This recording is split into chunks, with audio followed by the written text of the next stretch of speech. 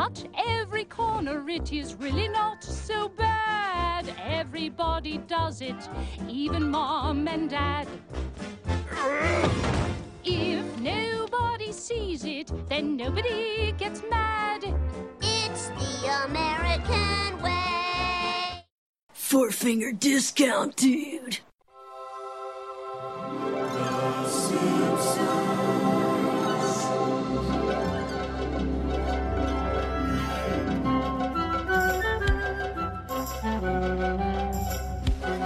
Welcome to Four Finger Discount. This week we are here to review Simpsoncalifragilisticexpialidocious. I am Dando. I am Mitch. That's a good vocal warm-up if ever I've heard one. It took 3 goes, but I finally got it right. Yeah, well, only this. You've only done 2 for me, and they were both nailed. So, ever the professional. Once the microphone is on, you are on. What's your thoughts on the title, having annoyed grunt instead of doe? I feel like it's a thing that when it went to air, I don't know, maybe the trivia would have been out there enough, but in a time before the internet, not many people would have known that doe just appeared as annoyed grunt in the first ever script. So, it's a good joke now. I think it would have gone over a lot of people's heads back then. It sucks for SEO. Yeah, I don't think they were too concerned about SEO in 1997. They certainly were not. What do you think of the episode anyway? It's probably the most musical that we've had today. I think it is. It's the most musical. It's just a parody of Mary Poppins, which is a musical. I think they nailed the parody, but there's not much substance to the story, really. It's just a bunch of fun numbers. Pretty much. I was wondering how this would stack up, particularly for today, and maybe some of our younger listeners might want to email in throughout the week to be read out in next week's mailbag. How well this story stacks up if you've never seen Mary Poppins. Because even I don't think I've ever actually sat down and watched it from start to finish. I've at least got a working knowledge of the movie, and I'm aware of it. But I feel like as time goes on, that is going to be less and less the case. I only know it because it used to be on trailers for VHSs that I would own. So, I knew enough to know what it was. But if you had no idea, you'd kind of be wondering why suddenly The Simpsons had, an English street with old town criers and a boy for sale. That's going to be a little bit lost, I think. Even Willie doing the one-man band, things like that. They're references to the film that if you haven't seen it, it makes no sense. Yeah, exactly right. Did they do a remake, or did I hear that there was going to be a remake of Mary Poppins recently? I haven't heard about that, but it would not surprise me. They do love reboots and remakes these days. Let me Google that and see if anything comes up. The Rock will be in it. As Mary Poppins. Yes. Mary Poppins returns in 2018. So there you go. Maybe people will be aware. What, is it out already, or is it to be released? I think it must be... Hold on a second. It's actually got a pretty decent cast. Emily Blunt, Meryl Streep, Colin Firth, and Emily Mortimer. All the Emilys. December 2018. So it's going to be out in a few months' time. In time for Christmas? Cool. Sounds good. I'm going to be honest. I've never, like you, sat down and watched the film. I only went out and watched the songs after watching that film with Tom Hanks. Oh, Saving Mrs. Banks. Saving Mr. Banks or Mr. Banks, whatever sorry. it is. Yeah. Great film. And it made me want to go out and actually watch, not the full movie, because it goes for 2.5 hours. And I was like, I ain't got time to watch this full movie. But I wanted to watch the songs that they were referencing and the songs that she kept turning down. And it does have some great songs. And The Simpsons, once I went back and watched those songs, I was like, The Simpsons did a great parody of it. Yeah, Spoonful of Sugar into Cut Every Corner, I think, is one of the better ones. A boozehound named Barney, was that a direct reference? Yeah, so Boozehound Named Barney was a takeoff of Feed the Birds. So in that it's tuppence a bag, but he says $2 a glass. Okay, gotcha. But yeah, Feed the Birds, it's she holds the snow globe for the kids and she sings a song about this old woman feeding the birds, and that's what she does here. Sherry Bubbins holds the snow globe and sings a song about the Boozehound. Okay, well that makes sense. It is one of my favourite numbers, A Boozehound Named Barney. It actually is my favourite song in the whole thing. I think it's the one that's genuinely funny. Yes. Cut Every Corner made me laugh when I was a kid. It still kind of made me laugh now, but maybe not as much. But the idea of being lazy and about housework was big for me when I was younger. I just love the whole, then come in, my friend. Yeah, I did like that they managed to really nail the character of Moe within a parody. Yes, yeah, of true. The song. Yeah, that it really fit perfectly. They also do that very well with Wiggum in what was a close runner-up for my favourite moment of the episode, that fighting crime is not my cup of tea. Yeah, and you see crime going on in the background. Yeah, Molman getting arrested, getting held up by Snake. Now, I've read that, because like I said, I haven't seen the film, but there was some sort of love tension between Mary Poppins and the Dick Van Dyke character in Mary Poppins. And that's what they were referencing here with Willie and Mary Poppins and Sherry Bobbins, because in the film, they sort of allude to the fact that there could have been a love interest in the past, something happening in the past, but never actually go into it. And that's why they just went fully into it here with The Simpsons. Yeah, interesting. It does kind of make sense. And I did like the rug pull, I suppose, of the fact that you feel, if you do know anything about Mary Poppins, you feel like Willie is going to play a big role in this because of the fact that he's like, well, he's clearly the Dick Van Dyke character. But then he's just, the fact that he's dropped very, very quickly is what I found very, very funny. It's kind of weird they didn't really go into it further, because I've read that Reese and Elgin, because we'll get into how this all came about this episode, but this episode, they fell short. Essentially, there was no third act. When she goes to leave the first time, that's all the story they had. So a way of filling out the episode was just having her go back into the Simpsons house again. Yeah, right. Okay. So it seems that they wouldn't go into it's weird they wouldn't go into the Willie thing if they had no sort of, I don't know, not content, but they had no story to fill it out with, you know? Yeah. Maybe they just preferred to dump it on Willie. It's just having, like, it is a very, suddenly the ugliest man in Glasgow wasn't good enough for you. It's nice to see you, Willie. That's not what you said the first time. Yes. That's up there with the best joke, I think, in the episode. And we mentioned earlier that there isn't much depth to the story, so it's going to be hard to kind of do a review like we normally would. But I do think what it does well is it highlights the struggles of having kids, because kids and even families in general, they're never going to be perfect. And what this story, the message I took from this was that don't strive for the perfect family, because it simply just does not exist. I thought you were going to say the message you took from this was to hire a nanny. Yeah. That too. I actually had a really funny nanny story recently.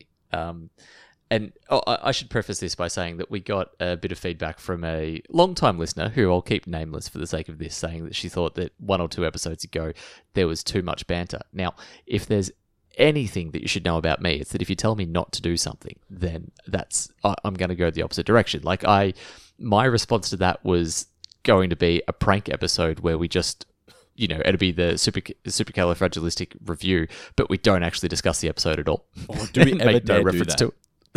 We see how long we can keep them listening for. Yeah, and then just come back next week. I feel like we'd have to release that first, right? And then a day later release the actual one. Yeah.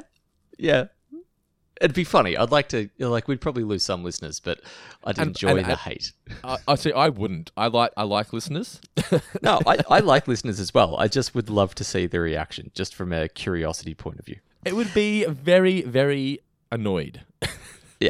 Anyway, the point is, I had some friends of mine who are looking into getting a nanny / house sitter, and one of them, basically Rachel, was having a look through, and there's a girl named Shayla Ree. It was some kind of like hippie name a little bit.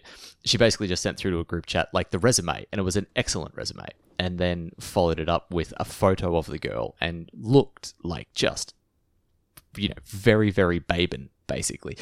And the comment from Rach was simply like, "Fuck, you coming into my house dressed like that, Shayla Ree." She said that to her, or just said that out loud? No, just said that to us. Okay. As in, this has just got homewrecker written all over it, and I'm not going to let you tempt my man. So then I've responded with, you know, lists her previous references as Arnold Schwarzenegger, Jude Law, and David Beckham. And then followed it up a little bit later with, to be honest, I've got no idea about David Beckham. I think I've made that one up. Her response was just, I read that and thought, oh, I didn't know that. Oh, well, seems true. Which, anyway, I guess there's no real point to that story other than the fact that it's really easy to spread misinformation if it sounds halfway correct. It's all in the delivery, isn't it? Yeah, straight-faced. David Beckham had an affair with his nanny, and people are just going to go, oh, he would, that David Beckham. Yeah, but did he not? I swear I've heard that story. I don't know. I'm too frightened to Google it. I'm pretty sure he did. I feel like I've heard that story, but it could be wrong. I'm not saying it's true, But like you said, it sounds like something that could happen. What have we got? David Beckham's cheating scandal and alleged affair. Well, this is from nowtolove.com.au. Okay. So I'm not sure how accurate that would be. Is that something they could have done? Like a Homer Sherry Bobbins tryst? Nah. It would have... nah. I bet you if this episode was going to air now, that yeah. would be included. Yeah, for sure. Did you? So this says that it was an affair with the nanny, or? I'm not pushing on. Okay. Let's just say, for the sake of not getting sued, that we can neither confirm nor deny whether or not David Beckham has had an affair with his nanny. So this was one of the 4 episodes that Al Jean and Mike Reiss returned to The Simpsons to do due to their contract with Disney. This was actually the last episode that had a writing credit of Mike Reiss.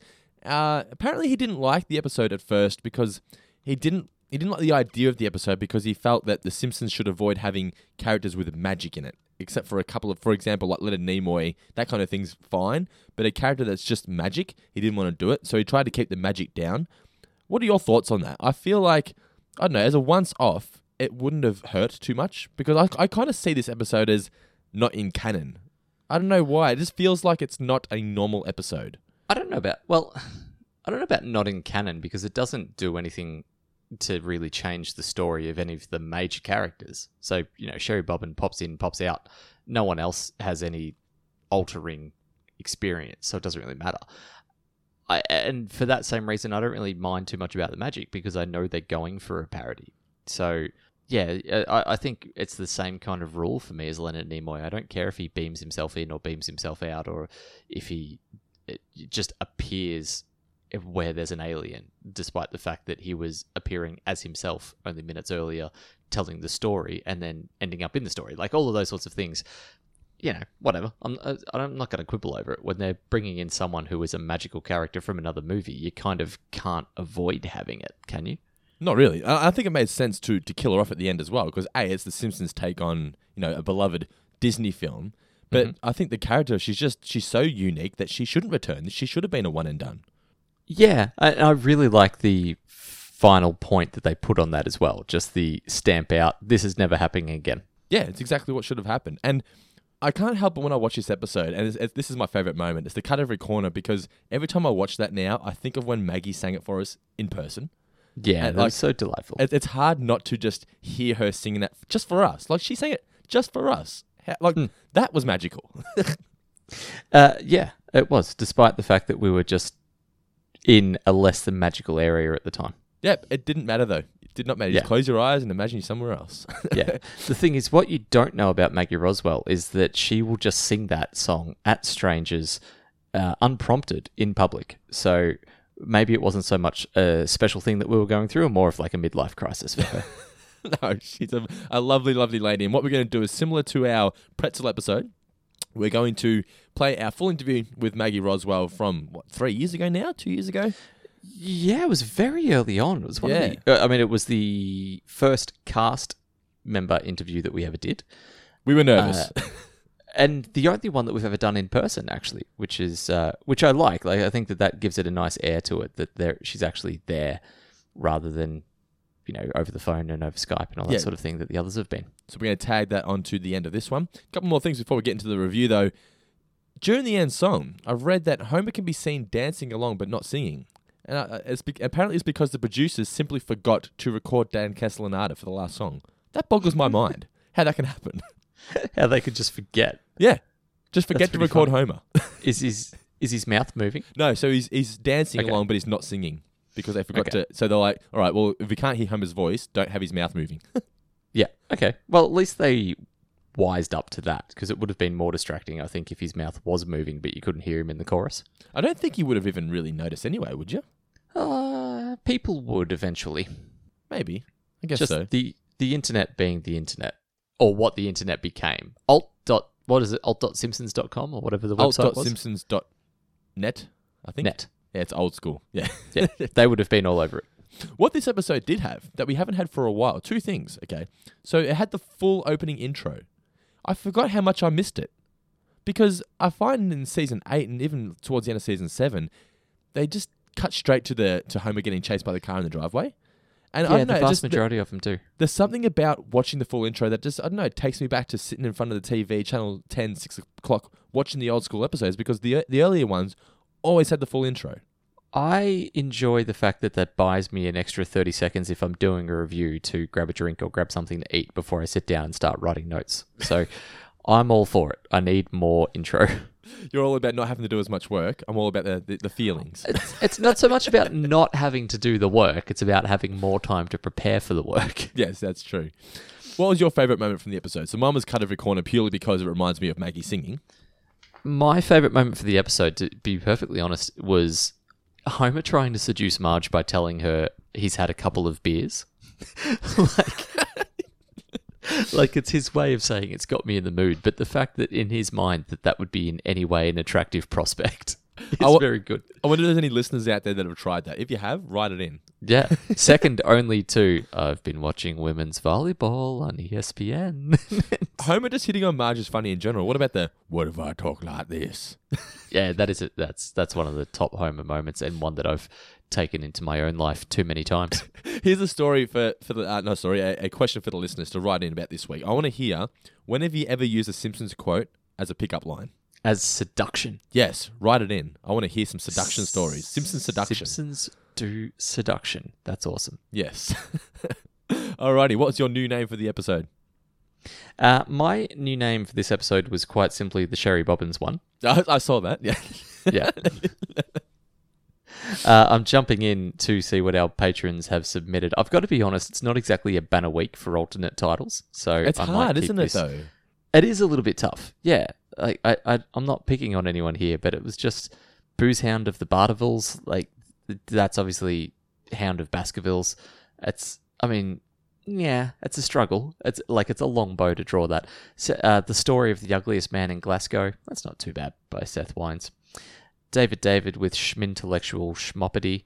Patrick Jennings, I think, is the winner this week, actually, with first you get the spoonful of sugar, then you get the power, then you get the women. Yeah, okay, he's the winner. Hot dog, we have a wiener. Yeah, that'll do. The Simpsons from Luke McKay.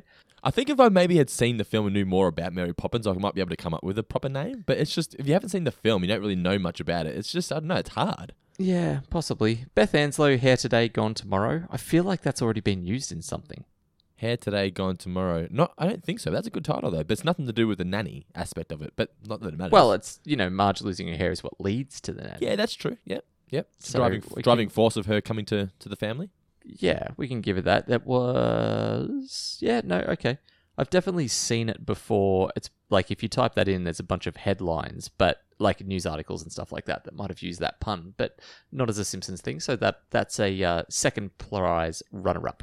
Alrighty. Now, time for some trivia. I will kick off the proceedings this week.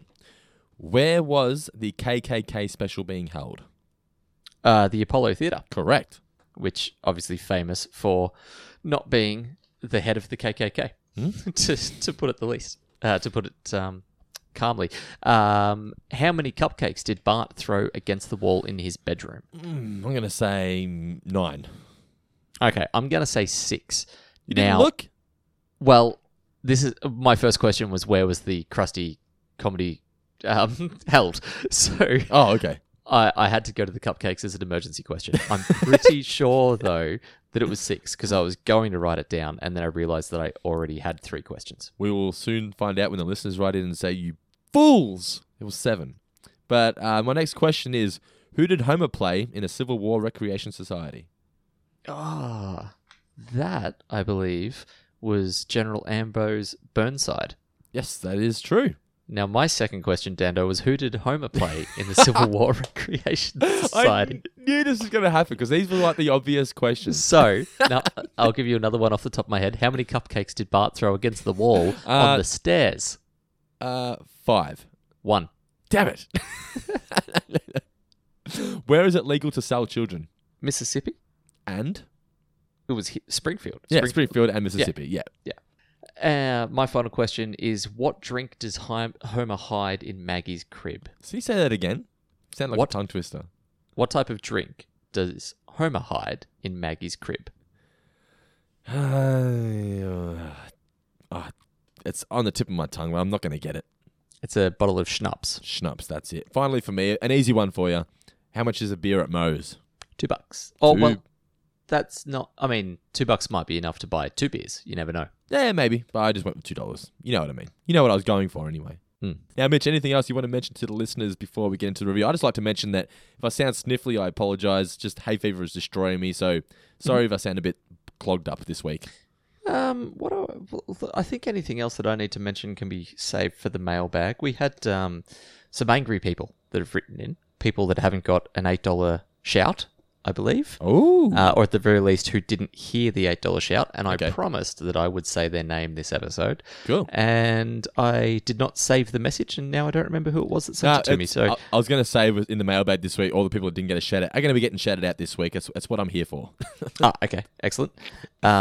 Shout out to Anna Bales, who pocket messaged us and meant to message someone else. That was always enjoyable. What did she write? It was just in the middle of nowhere at midnight. Ah ha ha ha ha.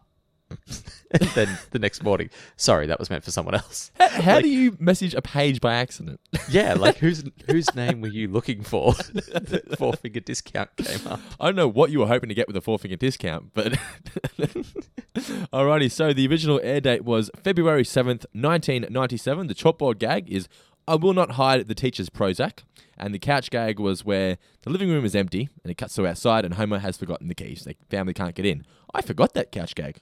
Oh, really? I feel like I've seen that a lot, unless it was just used in promos or something like that. Like, Yeah. Did you ever get the feeling that there were times that Channel 10 would reuse a couch gag for episodes that didn't necessarily have a couch gag? Nah, I think what Channel 10 used to do, and this is why you probably think that, is that, well, I know this is what they used to do. When they'd go to commercial break, they'd play a couch gag. So Yeah, okay. So I think that's why you might think that. So they would have the audio still playing, but they'd fade to a couch gag for like the last 5 seconds before the commercials start. Yeah, okay, that's probably true. I know they used to always use the foot one over and over again. Yeah, that's very true. But yeah, so from that, I'm pretty sure that I have just seen that Homer knocking on the door a lot. So the episode kicks off with the Krusty Comedy Classic. Just seeing the letters KKK on screens, it's unsettling. Yeah, and it's not like this is a thing that has only become unsettling with the passage of time. Like, it was a deliberately unsettling joke. There's absolutely nothing about this that's even remotely politically incorrect, because the joke is just how stupid Krusty is for doing that, and the fact that it's held at the Apollo Theatre. I like that Apollo Theatre is just done as a throwaway line, like they don't cut to a black audience or anything along those lines. Like, it's just a quick little, that gag's there for anyone that wants it, and we're going to move on very quickly and not spend too much time focusing on it. For good reason, really. There's no need to get into it. It's just, here's the joke, now move on. The family are then watching, and Krusty, it's just a terrible special. He's doing dumb pet tricks, and they can't change the channel because Grandpa has a remote, but he thinks it's the phone. Thinks it's the phone, yeah. Yeah. All the gags, this kind of thing, it sort of drags a little bit. It kind of feels a bit like filler because it doesn't really have anything to do with the story. But like we said, they were well behind time on this, and they had to pad it out with things like the Itchy and Scratchy episode and things like that. NYPD Shoe and Mad About Shoe, I did find funny. Mad About Shoe though, is very dated now because no one, I don't reckon anyone who was born after, say 1999, 2000 would even have any idea what Mad About You is. Tell me why I love you like I do. That's very true. In fact, I don't think anyone from that age would know who Paul Reiser is, or possibly even Helen Hunt. Maybe Helen Hunt, because you might see her in family films, but Paul Reiser's not in much. Not for a while. When was the last time Helen Hunt was in anything? But I mean, if they go back and watch films from the past, she was in more films than what Paul Reiser was. That's okay. I'm with you for that. Yeah. Paul Reiser, excellent in Beverly Hills Cop 1 and 2. Yeah. Did you know he sang the theme song for Mad About You? Oh, did he? No, I didn't know that. I'm pretty sure that's true. Can you Google that to make sure it's correct? Is that where Kelsey Grammer got the idea from? Possibly. Or no, Fraser came before Mad About You, did it not? I have no idea. It would have been about the same time. Would have been... Yeah. It's weird though that Mad About You, it just has no it's just got no syndication at all. Mad About You. Final Frontier was composed by Paul Reiser. Paul Reiser. Yeah. I don't know how I knew that, but because I reckon I've seen probably 3 episodes of Mad About You. It was just one of those shows that was on, but I just had no interest in ever watching it. It just looked it looked like your cliche boring sitcom, but it was huge in the 90s. Look, good cast. Helen Hunt, Paul Reiser, Richard Kind. Like Richard Kind is hilarious in everything that he does. So there's 3 pretty heavy hitters straight away. Whenever I think of Mad About You, I think of the Simpsons gag from Bart the Fink, where the bus goes past on the bus it says, it's quick freeze frame, why aren't you watching Mad About You? Because it was on at the same time. So we then get Bart, he fakes for milk because he says he needs a drink, and Marge says, get it yourself. He can't, pretends he's got a sore throat, so Marge just gets up and does it. She asks, does anybody want anything? This has happened to everybody at some point. Do you need me to do anything? Whatever. No. You sit down. Oh, wait, actually, can you do this for me? It's like, Jesus. I feel like that's something that Ash would do to you. Purely by accident, because Nicola does it by accident all the time as well. Purely by accident. Sorry, Ash has just walked into the room. Hey, Ash. And has a sad face for some reason. Hi, Ash. Oh, this isn't for recording. Ash has had a tanning mishap. Oh, this is for recording. Please continue.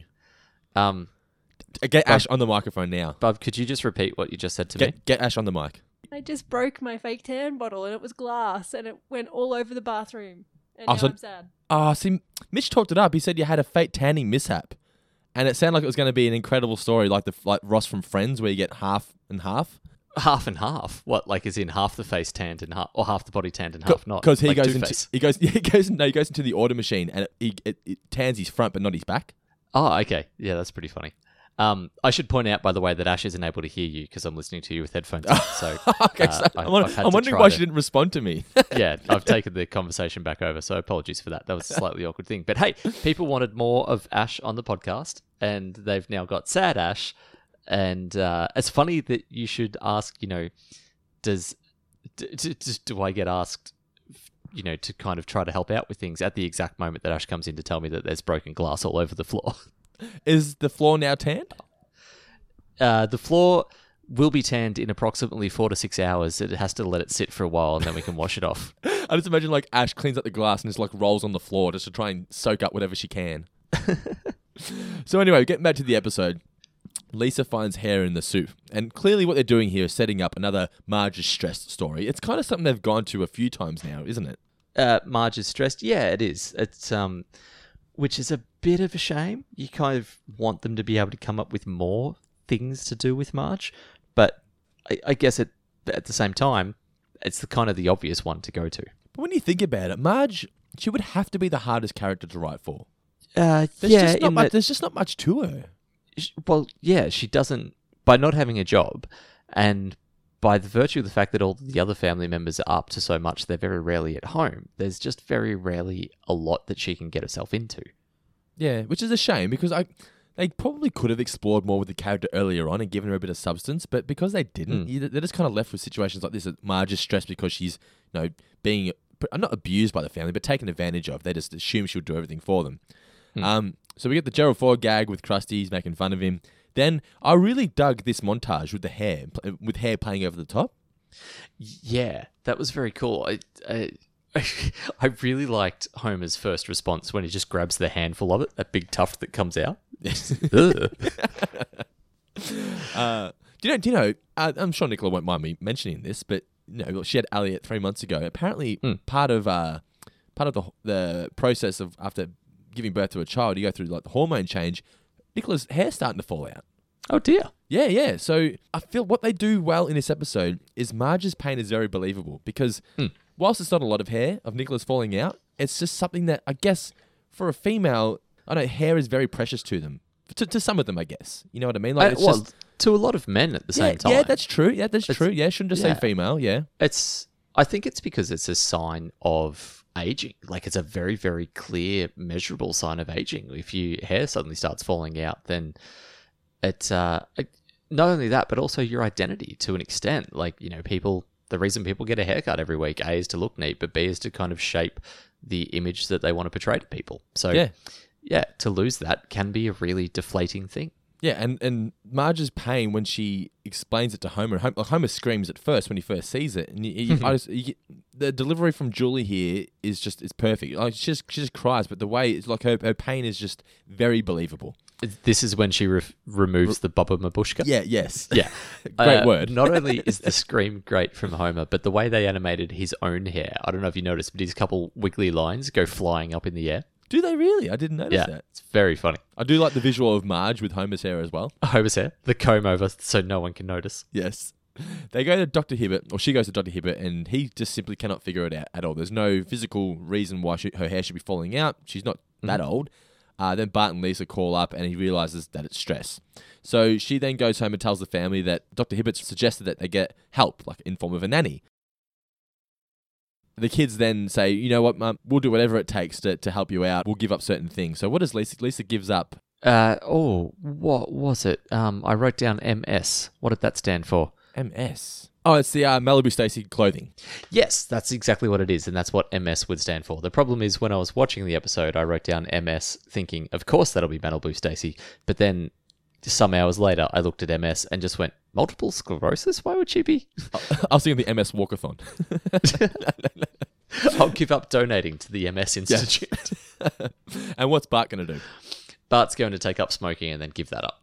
And then he gets paid $1 for Lisa, do you not know how hard it is to give up smoking? Yeah, giving up smoking is one of the hardest things you'll do. Have $1.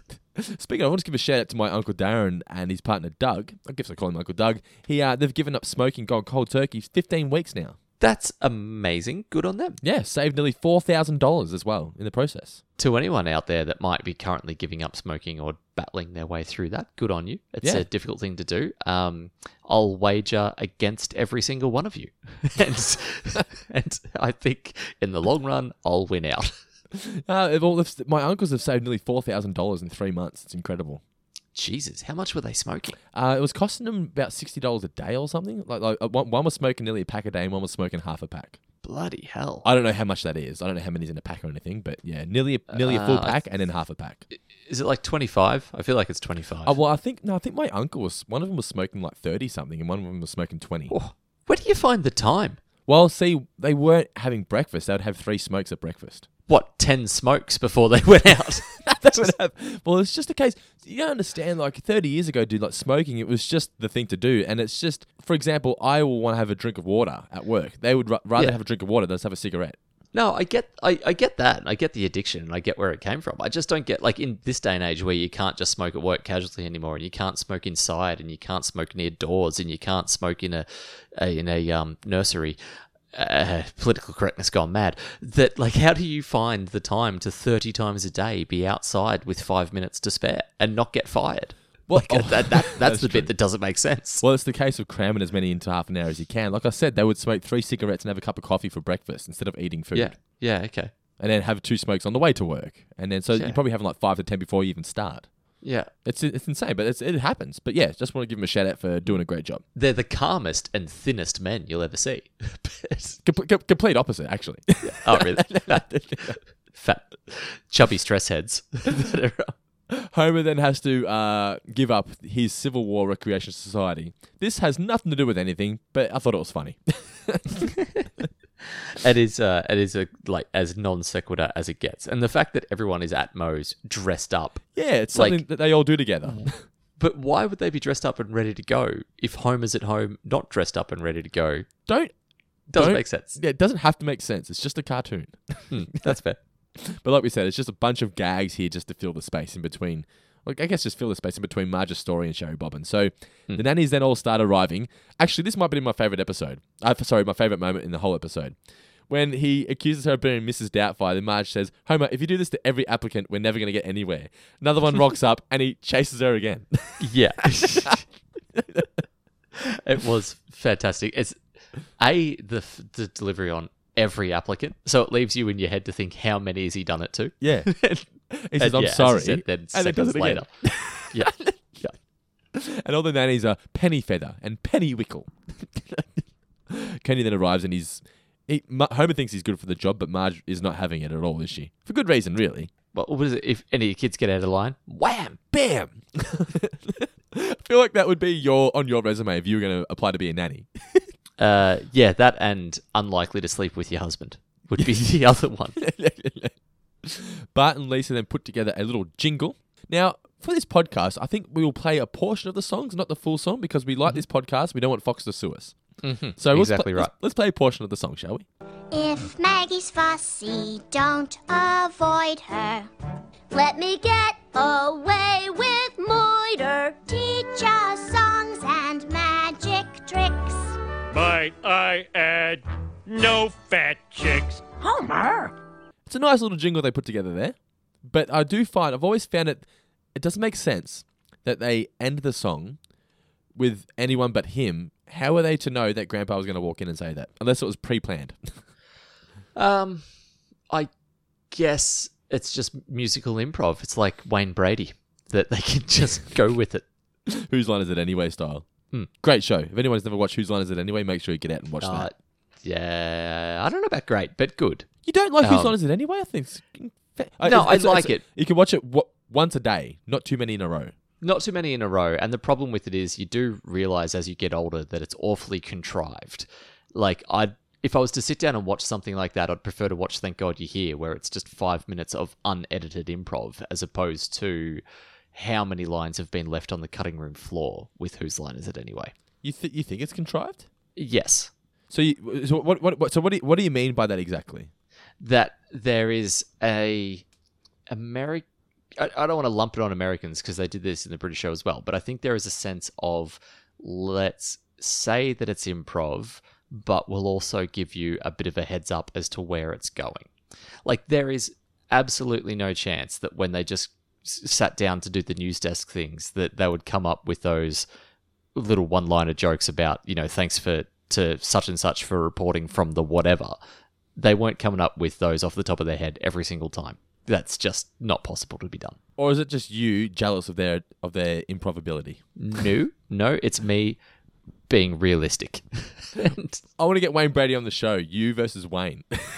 No, well, look, Wayne Brady's another one where it's improv in as much as there's probably 15% of the songs that he does on stage that are being changed, but 85% of his song is locked down, I think. And it's just, if you saw Wayne Brady... That's a bold statement to throw out there with no fact.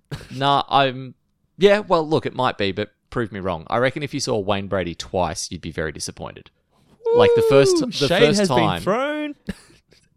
Look, that's no different to any comedian that does it. So where are you from, mate? What do you do for work? Oh, you're a baker. And then he does 5 minutes on bakers and everyone goes, oh, wasn't it hilarious when he just made up all of that stuff about bakers to the guy in the front row? Like, no, he's had those jokes for the last 15 years. He's just contrived it to make it seem fresh.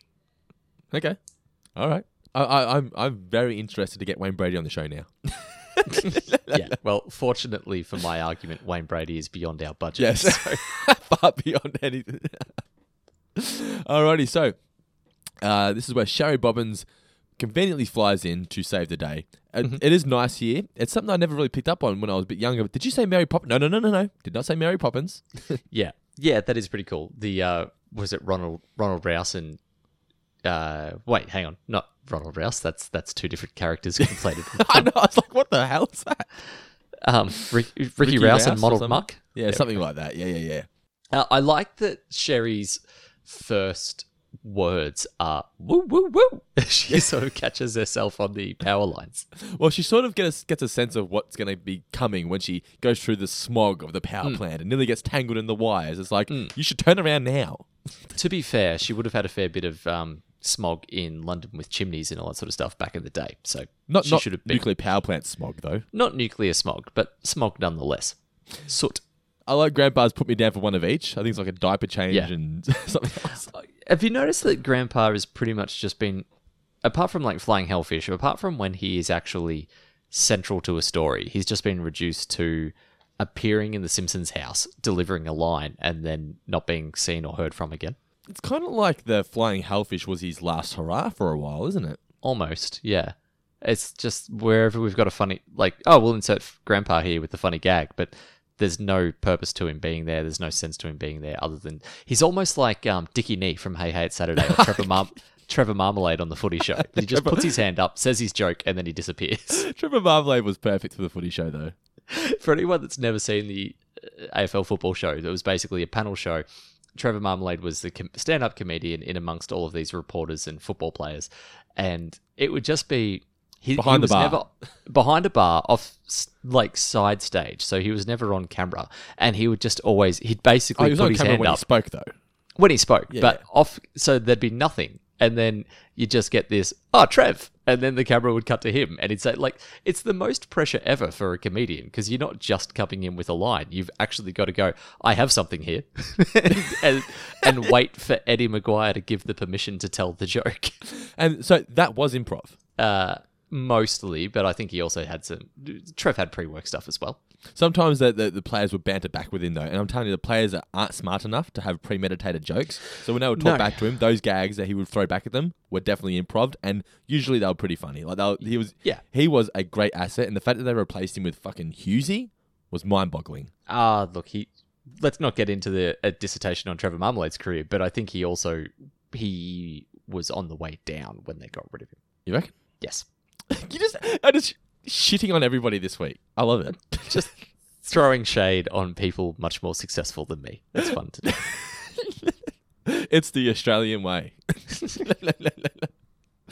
We come back from commercial, and Homer is questioning Sherry. Now, Miss Bobbins, if you want this job, you're going to have to answer a few questions. First, do you have any bad habits? No, I'm practically perfect in every way. Well, so am I.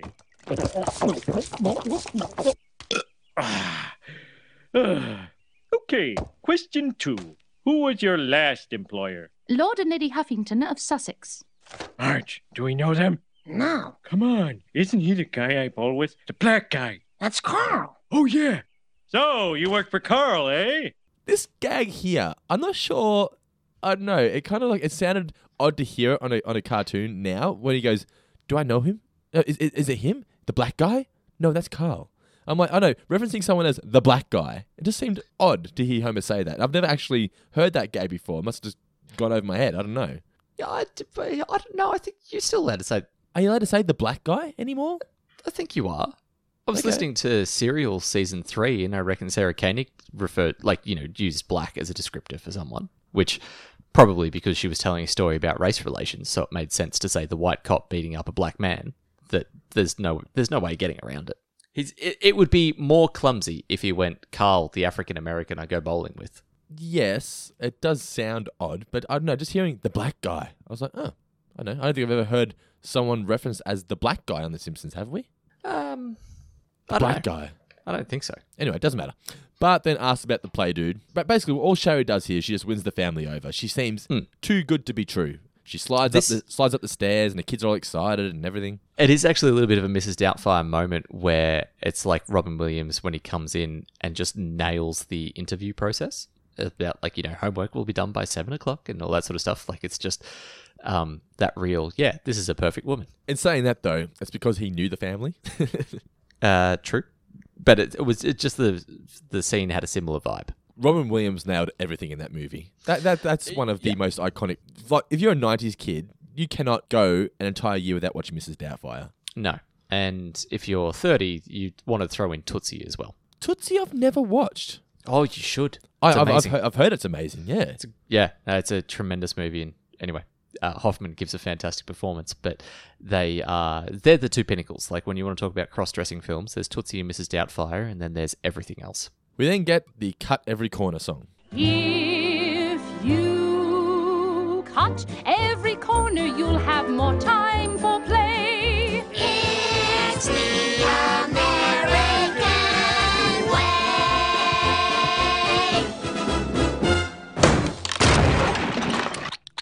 Great song, isn't it? It's just so... It's the best song in the episode, even though it's not my personal favourite. I think it is, yeah. And what I like is that it does ring true to me. Like, it reminds me of, look, rather than pay the $10 entrance fee to go to the tip or the landfill here, it's just, I live in a new estate, so there's a lot of skip bins. And one of them is bound to be unlocked. So it's just, I think for the first 2.5 years, I would have disposed of about 30 kilos worth of rubbish, and none of it went through a trailer. It was just... And even though they say it's the American way, we all live this way. Yeah, certainly in Australian way, probably the English way, maybe not the Japanese way. I feel like they're very clean, efficient. Yeah, like they'll go the extra yard. I've watched them make samurai swords. There's no cutting corners there. Homer then slams the door and everything just becomes unstuck. It just goes back to the way it was. Sort of like the episode. Their family just goes back to the way they were. You cannot fix things. They're then walking through the park, and I do like the also the score of this episode. Just even when she's not singing, you can just hear the Mary Poppins themed music throughout the entire episode. Just gives it that real unique feel. Everyone in the park loves Sherry Bobbins. I like to think that, because even like Snake and Nelson like it, I like to think that she has a bit of a badass past to her. Yeah, I'd like that, because she's certainly... it could go one or two ways. Either she's had a badass past, or she's just one of those, she works at a soup kitchen or something like that, or she spent some time as a bookings clerk working for the police department. Like, she's just sort of been everywhere. Have you seen Jim Carrey's new show on Stan? No, what's it called? Mr. Something or other? No, it's one word. I can't remember what it's called. But yeah, he plays a character called Mr. Somebody. He's a take on Mr. Rogers, I reckon. Okay. You know Mr. Rogers, right? Yeah. So there's a start to an episode where these criminals are ransacking a car. They're stealing all the tires. They take the tires off. They go through. They open up the boot, and they realize, because he has this like guitar that he sings. They open up the boot. Spoiler, by the way. It's just literally a 30-second opener for an episode. Open up the boot, and his guitar's in the boot, and they look at each other and go, "Oh no, we can't do that to this guy." So they quickly close the boot again, and they put the tires back on, and they leave before he actually realizes what's happened. I kind of get the fight. Maybe Snake's like that. It's just Sherry's one of those people where even criminals are just like, you can't do anything to this person. Like, we all love this guy. He's too nice. I think that's, without having seen the episode, that's very apt. It's just occurred to me, by the way, that we need to wrap up in 15 minutes, and we're about just over halfway. Let's go through it then. So then we get the take on Dick Van Dyke's one-man band, like we said, with Willie singing the song. I love that you've just got into overdrive now. With you. I play like people when they listen to the podcast on times speed, like times 2 or whatever. Yeah. I'm a maniac, that's for sure. And I'm dancing like I've never danced before. Gah! That's the stuff. Yeah. Thank you, you ungrateful boss. Sherry Bobbins, is that you? Hello, Willie. You know her? Hey, Sherry Bobbins and I were engaged to be wed back in the old country. Then she got her eyesight back. Suddenly the ugliest man in Glasgow wasn't good enough for her. It's good to see you, Willie. That's not what you said the first time you saw me. It really, like I said, it was really funny. Good to see you. That's not what you said the first time. Then, did you notice the real life kind of boy, or what he was saying? So Ripper strikes again in Whitechapel. So as much as it's 1800s, obviously Jack the Ripper, but I just thought that was a nice touch to go back to like Victorian era London. And then Skinner with Boy for Sale. This is one of my favourite ever Skinner moments. Boy for sale, boy for sale. Is this legal, man? Only here and in Mississippi. We then have people flying kites, and this is a take on the end of the Mary Poppins film, where it's Let's Go Fly a Kite. In the Saving Mr. Banks film, this is the song that won her over, the person that wrote Mary Poppins. What was her name? I can't quite remember her name, but this is because she didn't want to have the film at all. She just didn't like the song. She was shitting on everything. Then she heard that the guys composing this song, and that's when she goes, you know what, this is going to be a great film, and this is the song that won her over. We don't hear the song so much, but Mr. Burns is playing like the mean dad, I guess you could say, from the film. She gives him the kite. He's loving the kite, and then lightning strikes, and his heart starts beating again. So even though he's been struck by lightning, what she's done has resulted in him having a beating heart again. So he loves it for it. Yeah. Oh, that takes me back. Yes. Marge is then just over the moon with the impact that Sherry Bobbins is having on the family. Her hair's growing back. Then she puts the umbrella in her hair. Kind of kinky that Homer says leave it in. Like, what's going to happen upstairs with that umbrella? Where is it going? Just for the record, I've looked up Saving Mr. Banks, and I believe it was Emma Thompson who wrote Mary Poppins. It was P.L. Travers. I was going to say, I don't think it was Emma Thompson.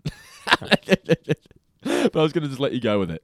I didn't know that Tom Hanks was the head of Disney, by the way. I just completely missed that. He does do a great job at playing Walt Disney, though, in the film. But Tom Hanks does a great job with everything. Actually, that's a hell of a cast. Sorry, I know we've said... Have you not seen the movie? I've said we're short for time. No. Emma Thompson, Tom Hanks, Colin Farrell, Ruth Wilson, Paul Giamatti, Bradley Whitford, Jason Schwartzman. Where are we? It's 8 o'clock, children. Time for bed. But we're not sleepy. Sing us a song, Sherry Bobbins. Yes, sing us a song. I've been singing you songs all day. I'm not a bloody jukebox. I like her responses. I'm not a bloody jukebox. Like, you know, although this episode is a musical, essentially, her life, she's still a person. Like she doesn't want to be singing the whole time. It's also the first sign of a crack that the Simpsons family is a bit too much for her. That is true. Yeah, that is true. She then sings $2 a beer. buy me a beer, $2 a glass.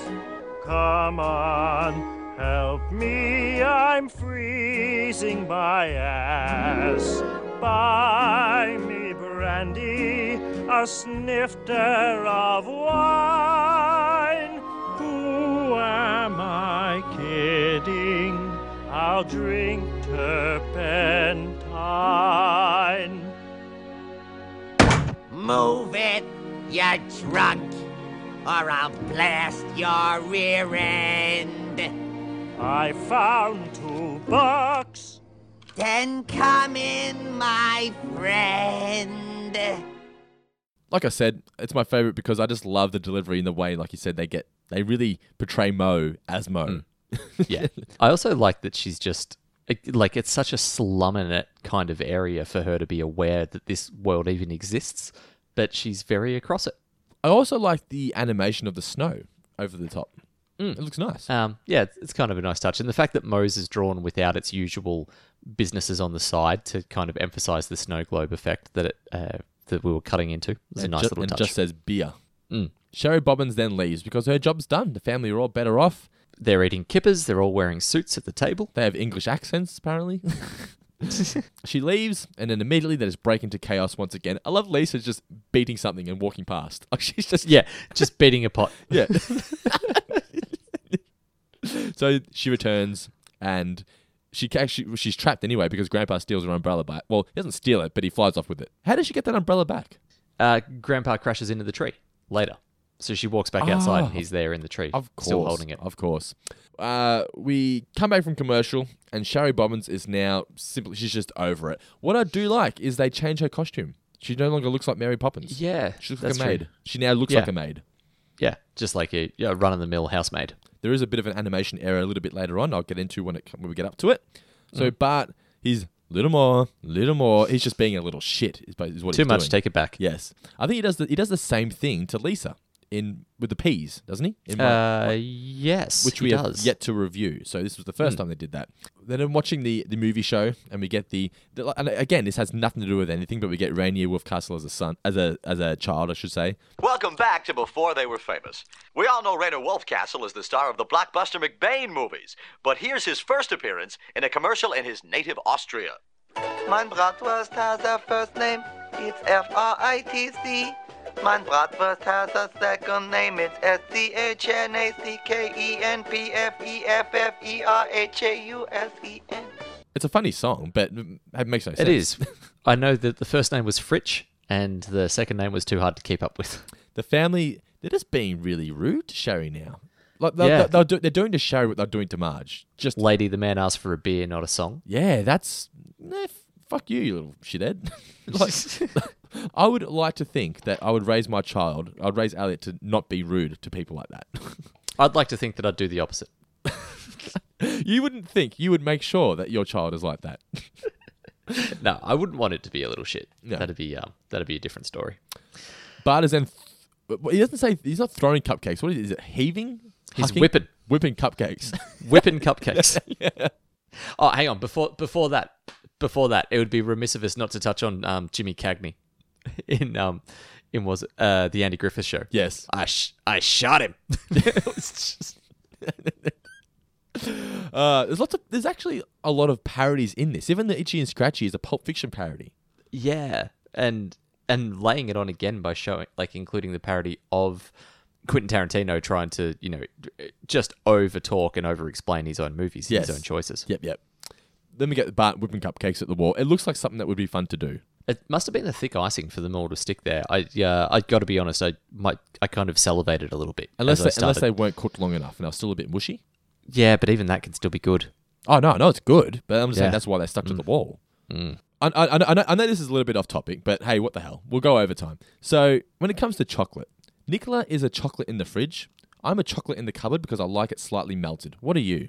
It depends on the block for me. Well, I'm talking chocolate Cadbury Easter Bunny. Chocolate Cadbury Easter Bunny I want in the fridge because it's a thinner chocolate and I want it to be kind of flaky and almost have like a consistency of a chip or a potato chip or something, so I could bite into it and feel a bit of a crunch. Oh no, I'm the opposite. I like mush. I like it just to just melt in my mouth. If it's a dairy milk block and it's a bit thicker, then I want it cupboard and I'm going to hold it in my mouth for some time and sort of let it melt. If it's a fruit and nut, needs to be cupboard bound. Crunchy chocolate could go either way. Cadbury Breakaway, which I don't believe is even done anymore, but because that was mostly wafer based and again the chocolate was a bit thinner, I was happy for the chocolate to be in the fridge. See, I'm just not fridge. I'm anti-fridge. I just don't like cold chocolate. It's got to be warm. Anti-fridge. It's got to be warm. Come around to your place and there's just meat hanging from the ceiling. Like a deli. Like Kramer when he takes over Jerry's kitchen. I thought it was a ritual killing of some kind. I didn't want to ask you questions. We did have 2 dogs once. Oh, that's awful. Lisa is then watching Itchy and Scratchy. Even she's lazy. I find it, when I was watching this, I sort of thought Lisa wouldn't be like this. I don't know. I don't like it when they make Lisa rude and lazy just for the sake of the story, because that's the opposite of what she is. Yeah, I was thinking that same thing, that maybe if it was school holidays or something, she might do it to her parents, but I can't see her doing it to a stranger. Exactly. Yeah, exactly. So then, now I've looked it up. This is the first Itchy and Scratchy cartoon we've had since the day the violence died. Which was, because when I watched it, I thought, man, it feels like a long time since we've seen an Itchy and Scratchy cartoon. I looked it up. Yeah, it's the first one of season 8, and it's like episode 13 or something. Wow. I wonder if they did the day the violence died as a way to stop having to come up with Itchy and Scratchy ideas. And then maybe they've thought of one now. The next episode's Itchy and Scratchy and Poochie Show, so. But yeah, I don't know. I feel like when you reflect on the golden era, like the first 9 seasons of The Simpsons, it almost feels like there's an Itchy and Scratchy cartoon like in every second episode, but there's just not. There's not as many as you think. No, the thing with them is it's just so hard to place when they come because they're never or very rarely directly connected to the story. So they just kind of all swirl around in your head, which probably contributes to making it feel like there's more of them, if that makes sense. Now, there's probably a few listeners out there that were raging before when I said that the Itchy and Scratchy was a Pulp Fiction parody. It's actually Reservoir Dogs. Oh, Reservoir Dogs. Yeah. Yeah. We knew what you meant. Because we've already had the Pulp Fiction parody, haven't we? I don't know, but it includes an element of Pulp Fiction when they start dancing at the end. That's what it is. Yeah. But it's Reservoir Dogs. That ear scene, man. Ooh. Hold still. Yeah, but it's the soaring of the ear. That's what gets you. But it happens off camera. No, but you see him start to soar. Kind of. Not on the actual ear. You might see his arm move. You don't see the blade. No, I know. It's more of visualizing in your head. Like I said, you don't actually see the ear, but you see him. Like, imagine someone not just cutting your ear off, but soaring through it. Oh yeah.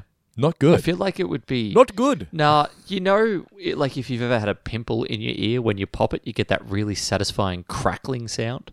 I feel like the pain of someone sawing your ear off would be awful, but it would be mixed with this audio sensation that you've never had before.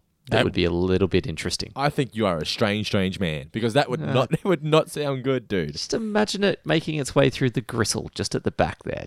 It would the blood that would instantly come out. It would sound like when you go into a pool and your ear's full of water. It'd be like hot bacon on a frying pan, just being ready to be devoured. Mitch, you're scaring us. But Sherry runs off upset because she cannot, even Lisa's being rude to her. She just cannot believe that the family's been this way. She cannot believe that she's failed, I guess you could say, because she sends her off to Margaritaville. Yes, now she's a drunk herself, isn't she? Just slumming up with Barney. Even the kids realise that they've made a mistake here. Now this is where the animation era comes into it. So she's sitting there having a few drinks with Barney in her maid outfit. The family then walk down the stairs and they notice her. And they walk over to comfort her and apologise, and she's automatically in her Mary Poppins outfit again. Yeah, true. But she's a magical character, so I knew that was going to be your willing to go with it. That would be the writer's response as well, too. Yeah. It's like when David Copperfield, he was on one side of the Great Wall of China, and then he's on the other side of the Great Wall of China. It's not an animation error. It's magic. He's a magic man. Did you ever watch The Masked Magician when you were a kid? The Breaking the Magician's Code. Yes. Yeah. Love I that did show. Occasionally. I liked it when I was younger. Very quickly, it became really full of itself and started to annoy me. Oh, it was only 4 episodes. Oh, really? Yeah. Jesus. It felt like there was 40. They just replayed them over and over and over again. But yeah, you watch it as an adult and it's like, it's kind of campy. It's kind of, yeah. Yeah. And also, stop giving away the secrets, you douche. Yeah, well, he had to go into hiding for a long time. As he should have. Because he takes the mask off in the last episode, and he was a world-renowned magician. And apparently he did it... His excuse was he did it as a way to encourage new magicians to think of new tricks and not be stuck doing the same old magic tricks that everyone's seen a million times before. So True. there was a motive to it, but yeah, he was sort of killing off the old breed and paving the way and having like a blank canvas for future magicians, I guess you could say. Yeah, okay. It's kind of like how by downloading movies from torrent websites, I'm creating a blank canvas for Hollywood to make something fresh and creative. So then the family just admit to her that, we're happy the way we are. Like, you don't have to try and change us. Don't be upset. You haven't failed. It's just we will never change. We prefer it that way. And she can't believe that, can she? No, and rightly so. Like, I'd be a little bit shocked if you've shown people the light and then they've turned around and gone, no, we're just going to go back to being slobs. You'd be like, but you were working. You were doing well. But like we said, though, even the cut every corner, like we all have elements of the Simpsons family in us. I don't think I would want to live the way she was leaving them. You need some form of chaos in your life, don't you? Yeah, I feel like you do. It just makes things a little bit more interesting. If everything was perfect all the time, how boring would life be? I don't know. Depends what perfect is, though, I guess. Yeah. Oh, actually, I saw Gary Ablett on Saturday night. Gary Ablett Jr. on the subject of perfection. I was mere feet away from him in line. What was he doing? What was he lining up for? Grilled burgers. He was collecting a phone order for John. And that threw me. I was like, is that a fake name? There's no John on the Geelong team, is there? Johnny Barnes? Maybe he's hanging out with him and his old man. I'm just trying to think. Maybe his partner's dad's name's John? Yeah, maybe. I don't know. But I was sort of there going, you wouldn't have given a fake name to then go in and collect it yourself. But I feel like Gary Abbott's one of those people where, like, he's been in Geelong for a year now. I don't think it's as big of a deal having him just walking around the streets. It's like, oh yeah, Gaz is back. Yeah, probably. Like, it was one of those things that, I did my best to not make a thing of it. Plus, I didn't want him to turn around and be like, hey, you Mitch from Four Finger Discount, and ask for an autograph, and then it gets all kinds of awkward. Sometimes you just want to enjoy your meal. So Sherry leaves, and like we said, getting killed by the plane. It's a kind of, when you're a kid, you're kind of like, oh, she just got killed by that plane. But it was fitting. It made sense. You needed to get rid of her. It's very funny. Yes. It's also, I really love the muted sound effect of it. Just like, thump. Yeah. It's like a pigeon exploding. Yeah. Or a pillow. Vacuuming a sock. Yes, that's exactly what it sounds like. Without the vacuum going crazy, obviously. Yeah, without the like that comes after it, but just that initial. You know what it sounds like? The guy, is it Charlie getting sucked up the tube in Burns' office? Oh yeah, a little bit. Or Augustus Gloop getting stuck in the tube in Willy Wonka. That's what my next point was going to be. Yeah. What did we learn, Palmer? What did you learn from the episode, Mitch? To do a half-assed job. I think that was the main takeaway for me as a kid. Which I feel is what we've done with this episode review. That's what we've done with the last 3 years of this podcast. I've learned that $2 can earn you the respect of any bartender. Do you want me to tell you exactly how half-assed I've been today? So this is my notes that you can just hear flapping in the background there. Yeah. I was so distracted that I wrote down Gerald Ford's name as Gerald Floor, and I did not notice until we started doing the review. At least I read out that part and you didn't, because that would have been embarrassing. I'm sure my brain would have taken over and realised at the time. I love that you think that the Gerald Ford part was worthy enough of writing down in your notes. It was barely on the screen. I just wanted to mention that he was there. We'll get into the mailbag. So we'll take a break now. We'll come back and we'll re-record the mailbag tomorrow night. But I will just very quickly point out that the $8 patron who tracked me down personally and sent me a message is Mackenzie Daly. So, thank you very much, Mackenzie, and your support is much appreciated. Jamil is here! Ooh! Alrighty, before we get into today's mailbag, I'm just going to read out a few of our patrons' names. They deserve a shout out for being a $5 plus patron. As you all know, I've mentioned it plenty of times on the podcast before. $5 plus patronage per month gets your name read out on the podcast, plus access to the show a week early. and access to plenty of other exclusive podcasts that are available only on the Four Finger Discount Patreon page.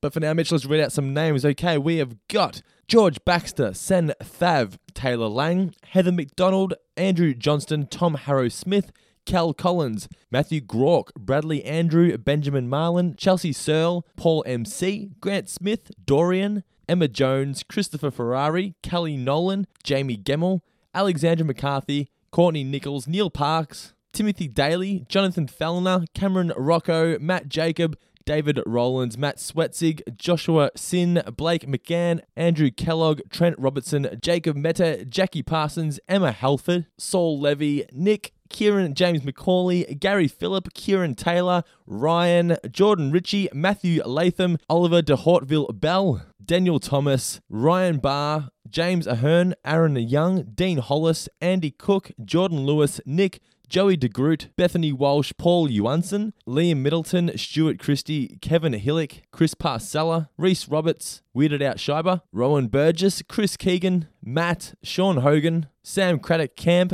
Georgia Mays, Elise Carrot, Kyle Webb, Reese Hall, Blake Fofaro, Sarah Roberts, Nicholas Pickler, Aaron Spence, Chris Smith, Jake, Michael Palmer, Jessica Musprat, and Lil E. Thank you so much for your support, guys. It does not go underappreciated. Now, Mitch, what questions have you got for me? What have you got from the mailbag? Why I get my breath back? So much, Dan Doe. I mean, let's not pretend about the fact that 2 days have passed since 30 seconds ago for the listeners. Oh, we were so young back then. Don't pull down the curtain. No. It's fine. It's fine. It's okay to let people know what's going on behind the scenes. And who knows, we might sound different. So I need to cover that. I've certainly got 2 or 3 more mouthfuls of gin in me than I had when we were last recording. So we're not talking as fast because we were trying to speed through it, remember? Well, yeah, there's that. So people are going to go, weren't they in a hurry? Why are they talking slowly now? Why are they crapping on so much? Yeah. I should say this, but to the listeners, this is the first time we've done the show over Skype with the cameras on. It's making me a little uncomfortable looking up your nose. Are you looking up my nose? Not really. Does that help? Now I'm looking at Andre. That's much better. I've just tilted that away from my face, which defeats the purpose of Skype. Yeah. I just got back from seeing A Star Is Born, which I kept referring to as A Star Is Burns, just as a habit. Like I couldn't, when I was asking for a ticket or when people were like, "What are you going to see?" Just keep A Star Is Born, and then it was I was saying Born, and it was awful. It was an awful experience trying. I always refer to The Shining as The Shinning. Yeah, right. The movie wasn't an awful experience, I should point that out, but just the ordering and getting into the movie was really, really difficult for me. Guys at work would tell me this is like the 4th time this movie's been made or something. Or this I think it's at least the 3rd, because in the end credits reference 2 separate stories. One was the 40s, one was the 70s. So it is one of those movies that keeps popping its head up. So I thought, well, if they're going to keep making it, I should probably go and watch it at least once. Lady Gaga good? Yeah, she was quite good. She's very talented, Lady Gaga. She is very talented. Cooper, quite good as well. It's one of those things where he outacts her, she obviously outsings him, and then you've got Sam Elliott in there outacting all of them. So you give it the Mitch's seal of approval? Look, it's a solid 3.5 out of 5 stars, I would think. Like, it does exactly what I expected it to do going in. I wasn't surprised. There's a sad scene towards the end. I don't want to spoil it, even though it is a movie that's gone out a couple times, but let's just say that of all of the human characters that were in the movie, I felt saddest for the dog. Okay. That's usually the way. You feel sorry for the animals. It is usually the way. Yeah, because I was like, he's so innocent and he doesn't understand. I'm looking forward to seeing the new Halloween film, which comes out tomorrow. Oh, is that tomorrow? Yeah, that looks pretty sweet. Yeah, Guy Davis, our movie review expert, he's given it the 2 thumbs up. He was very impressed by it. He says out of 10 thumbs. Yes, it was the best Halloween film. He puts it on par with the original. On par? Wow. That's high praise indeed, because the original is one of the greatest horror movies of all time, certainly of the sort of slasher genre. Is it horror, though, or is it more suspense? There's no blood. There's killings, I guess you could say. It's definitely still horror. It's a big-ass knife and a scary mask. Yeah. Very well made on a low budget. Anyway, so, mailbag, what have you got for me this week?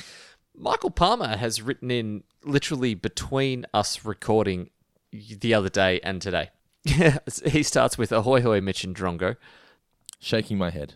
Yeah, I saw you shake your head, and I know it's visual for me, but it's not for anyone else. So can we try to react with our words? I know that 3 years in, there's still some basics of podcasting that we are yet to learn. One of them is that it's not a visual medium. That's all right. I fixed it up. Okay. Well, Michael was listening to Lisa's Date with Density when we were talking about HR. So his partner works in HR in the food industry and asked, Mitch and Dando want to know if you sit in your office trying to work out what people might be offended by. She bypassed who we were, he'll educate her on that later, and explained that she's often too busy dealing with grievances that people have made or disciplines that they have to do to think of these things. So a recent example, and I kind of like this, of like a pissy HR complaint. Someone in an HR team was putting on a charity cake sale. Someone complained that they had an allergy to one of the cakes before it was even made. They asked the person how bad the allergy was. He said, "It's mild. It's only if I eat it." Well, So obviously, but is it like peanut allergy or something? I don't know. He doesn't specify. Okay. They suggested just don't eat the cake that you're allergic to. We'll keep all the cakes apart, write down the ingredients. They then put in a complaint to HR about HR, and the company the night before tried to cancel the cake sale after everyone was halfway through making cakes. Like, I get that people are allergic to things, but sometimes you just have to miss out. Yeah. It reminded me that we had an incident at work recently where one of the hallways got repainted, and we got from an HR type an email that went through. And now, in this instance, I think they were only passing the message on, but it was a thing of, why did no one tell us that the hallway was getting painted? This such and such has a paint allergy, and it would have, like, we need to know about these things in advance.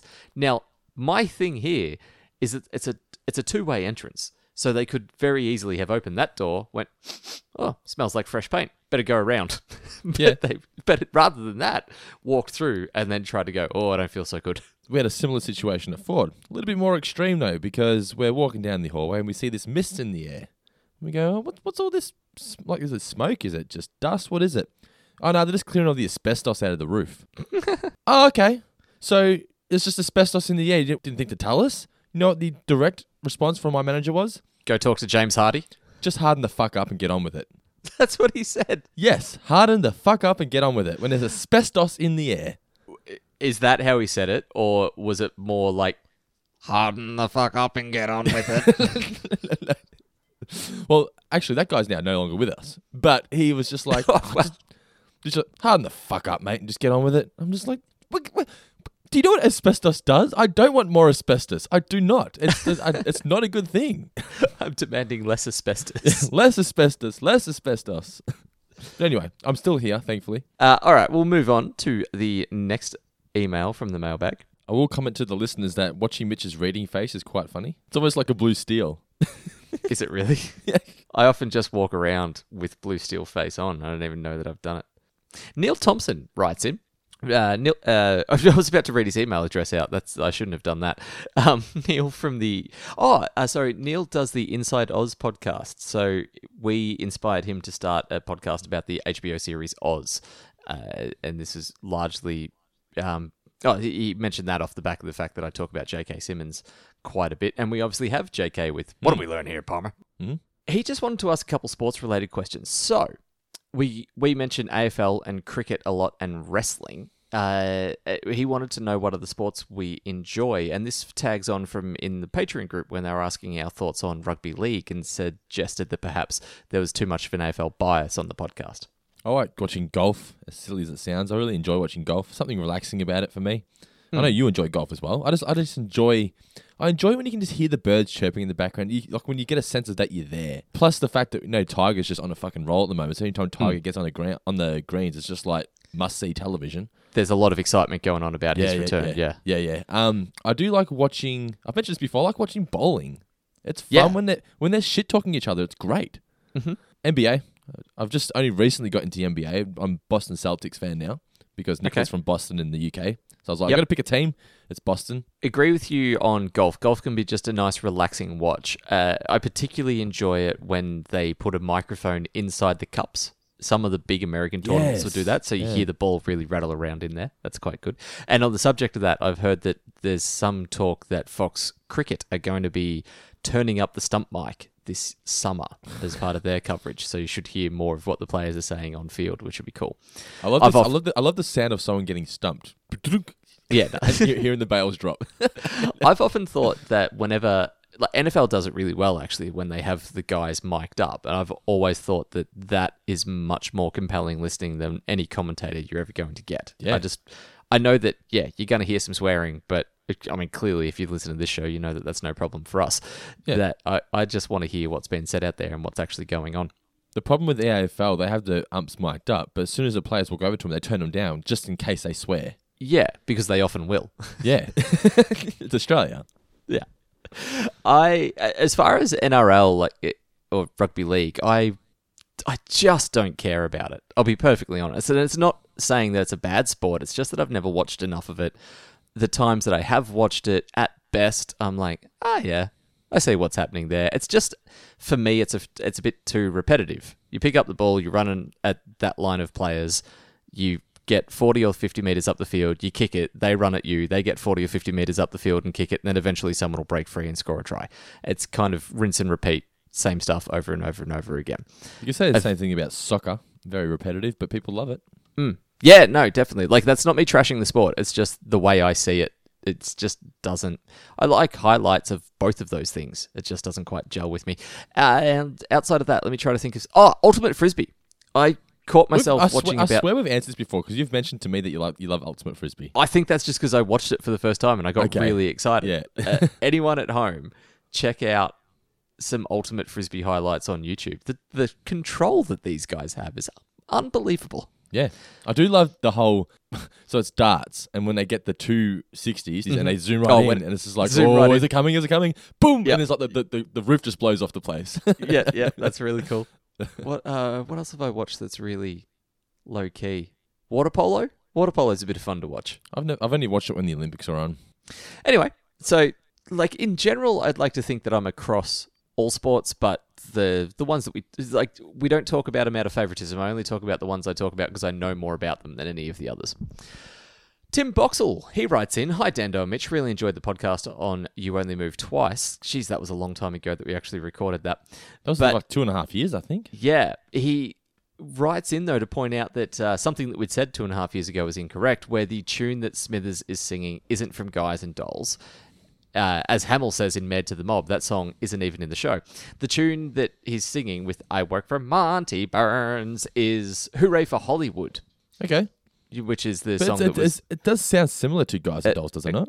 Accompanied the Oscars. I don't know how Guys and Dolls goes. Guys and Dolls were just a bunch of crazy guys and dolls. Or do I just think it sounds like that? I think you just think it sounds like that because of The Simpsons. I don't think that's the actual song. No, because Mark Hamill sings it when he's on The Simpsons. He's in Guys and Dolls. And I'm sure that's how he sings it. Yeah, but I'm not sure. I don't know if that's actually in the show, though, or if that's just the way maybe they were just doing a version of Hooray for Hollywood as Guys and Dolls. Exactly.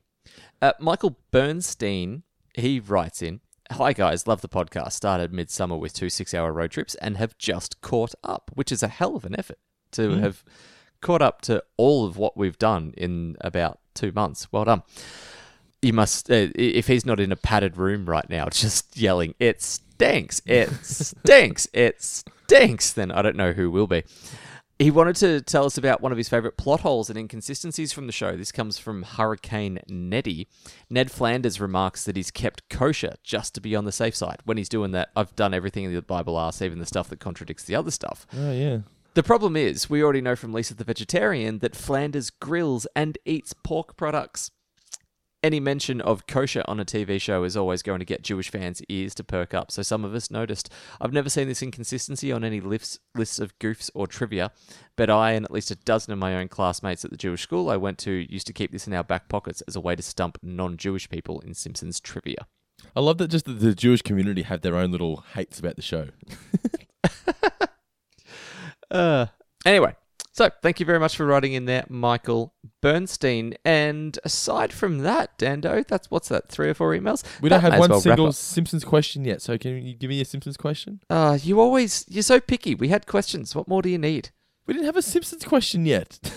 But they don't need to be Simpsons questions. No, but I like at least one. It's just It's me. their mailbag. There's There's only so many questions that can be asked about The Simpsons. there's got to be at least one in there somewhere.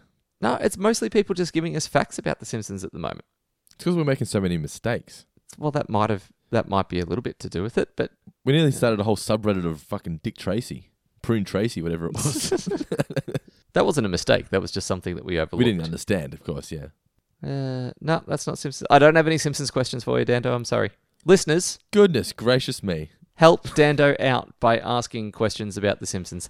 If you're writing into the mailbag, let me just say, if it's got a question, write Simpsons question as the subject, or at least somewhere in the subject. That way, when we're looking through the mailbag, we can know that one's got a question. So if you've got a question you want answered on the show, make sure you put question in the subject, and it will be guaranteed to be read. Nicholas Pickler has done exactly that. He says question and comment, but it's not Simpsons related, so it's not good enough for Dando. No, skip. Maybe next week, Nick. Definitely next week, Nick. I actually like your question. It's just that. What is the question? Ask the question. No, it doesn't matter because this podcast will go for 2 hours. It'll be next week. Okay. There's a little tease for you, Nick. It's a good question, though. It's an absolute humdinger. Can I have one word as a clue besides humdinger? One word. I'll give you one word from his question. Not what either. Particular. There's a tease. His question is intriguing to me. I wish to subscribe to his newsletter. What could it possibly be? Find out next week on Four Finger Discount. All right, thanks for listening, guys, to our review of Simpsons Califragilisticexpialidocious. Hope you enjoyed it. Stick around for our chat with Maggie Roswell. Please do that. Also, don't forget to jump onto the iTunes Store, the Apple Podcast Store, and give us a 5-star rating if you do enjoy the show and a little nice review.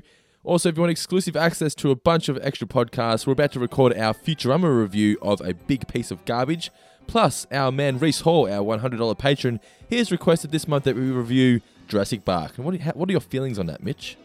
It'd be interesting because my memory of the last time I watched Jurassic Park is that it was just an okay episode with that heartbreaking ending. So I'll be interested to go back and watch it properly. Admittedly, the last time I was watching it, I was watching it more because I just needed to see that last 5 minutes for an article that I was writing.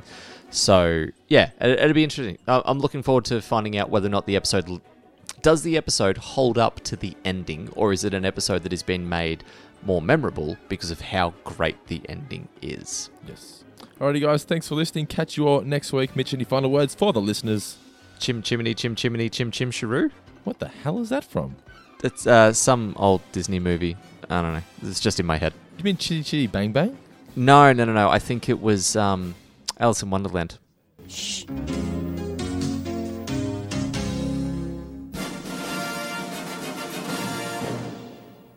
Hi, this is Maggie Roswell, and you're listening to Four Finger Discount. Hey guys, Dano and Mitch here for Four Finger Discount. We're at AMC Expo in Melbourne. We're joined by the very lovely Maggie Roswell. Maggie, how you doing? Well, I'm doing fantastic. How about you guys? Always good. Very excited, to be perfectly honest. So how's your weekend been? Having fun? First time in Australia, you were just telling us? It's first time in Australia, which is outrageous. And this AMC Comic-Con has been really a blast.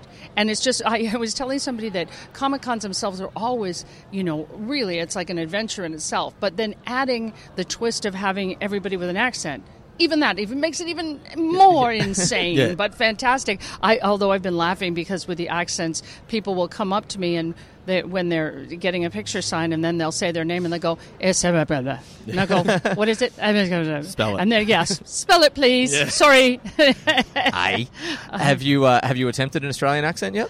No. Well, sometimes a bit, but no. That's not too bad. Yeah, sometimes thank you. Yeah. Well, that was it. Were you disappointed by the lack of kangaroos down the streets? What were you expecting in Australia? Well, it's always that thing, and we were doing something with oh crikey, Yeah. Oh, I love her. Do everything I can to protect her. And that's really, we know from the Crocodile Hunter. Yeah. If you go far north enough, then that's real. There are those people up. Well, that's what up everybody in said. They said, "Oh my God, it's like that." And when we watched it, we were kind of talking about this, and then one of the people in the van said, "Be careful, it's our national treasure." I said, "No, we wouldn't make anything about him. We love him. We love Bindi. We hope she wins the Dancing with the Stars. Yeah. It's all good." It's funny because my wife's from England. Whenever she has family over, they always say, "Is there really spiders in your shoes all the time and spiders in the toilet?" I'm thinking, I barely see a spider. They come here, they find them everywhere. I'm like, what? I know, that was it. And my daughter said, well, you're supposed to check your shoes. I went, what? Yeah. I'm in a really nice hotel. Do I have to check my shoes? Okay. Yeah. Well. So we should probably talk about The Simpsons. Yeah, we should cover that off a little bit. Sure, what the heck? So, for our listeners, I'm sure that they've done their research, but if you could quickly rattle off the characters that you have portrayed. Yes, I do Helen Lovejoy, Reverend Lovejoy's wife, the gossipy wife of the minister. And I do Maud Flanders, and they killed me because I moved to Colorado.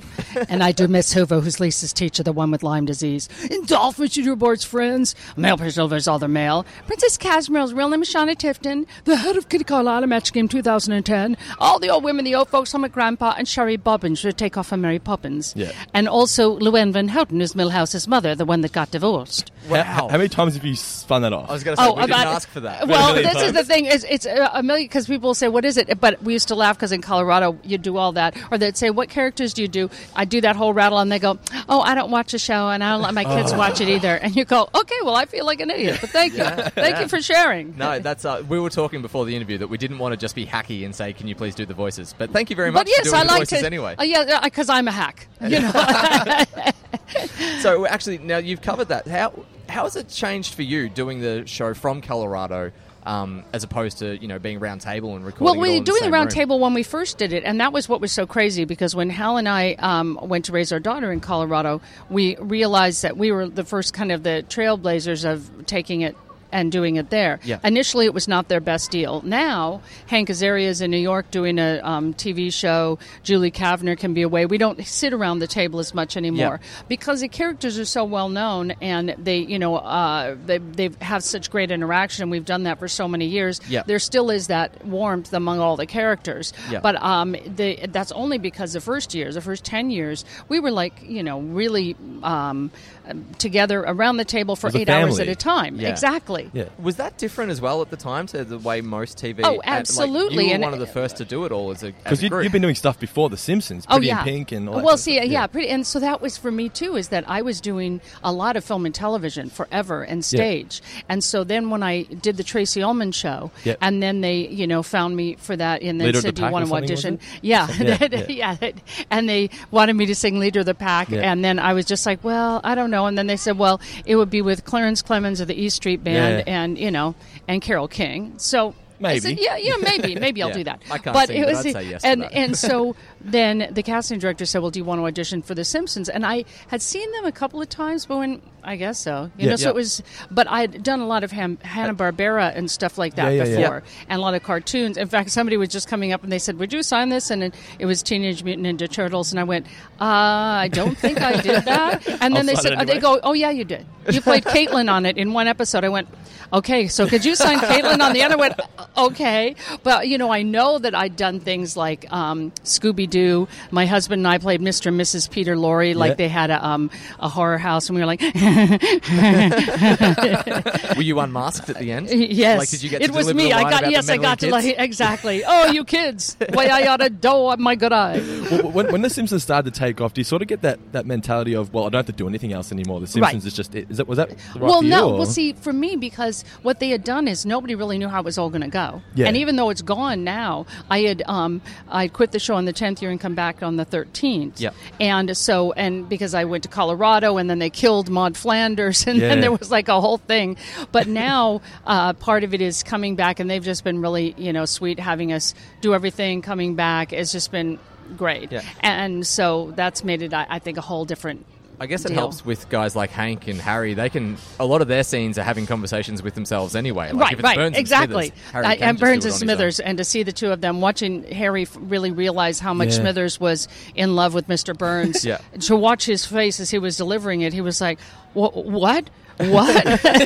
When did it become just a job for you and something like to fall in love with? I imagine you've been doing it for this long. You would have to love what you do. Oh my God, no! It's and it's always different. And it's always really fun, and the people are incredible. And like I was talking to people today, saying I've never been with a cast that's more professional, and yet we're not all close. Like Dan and I know each other. We've hung around together before, but it's not like everybody hangs out like in other casts because you come in, you do it, and you leave.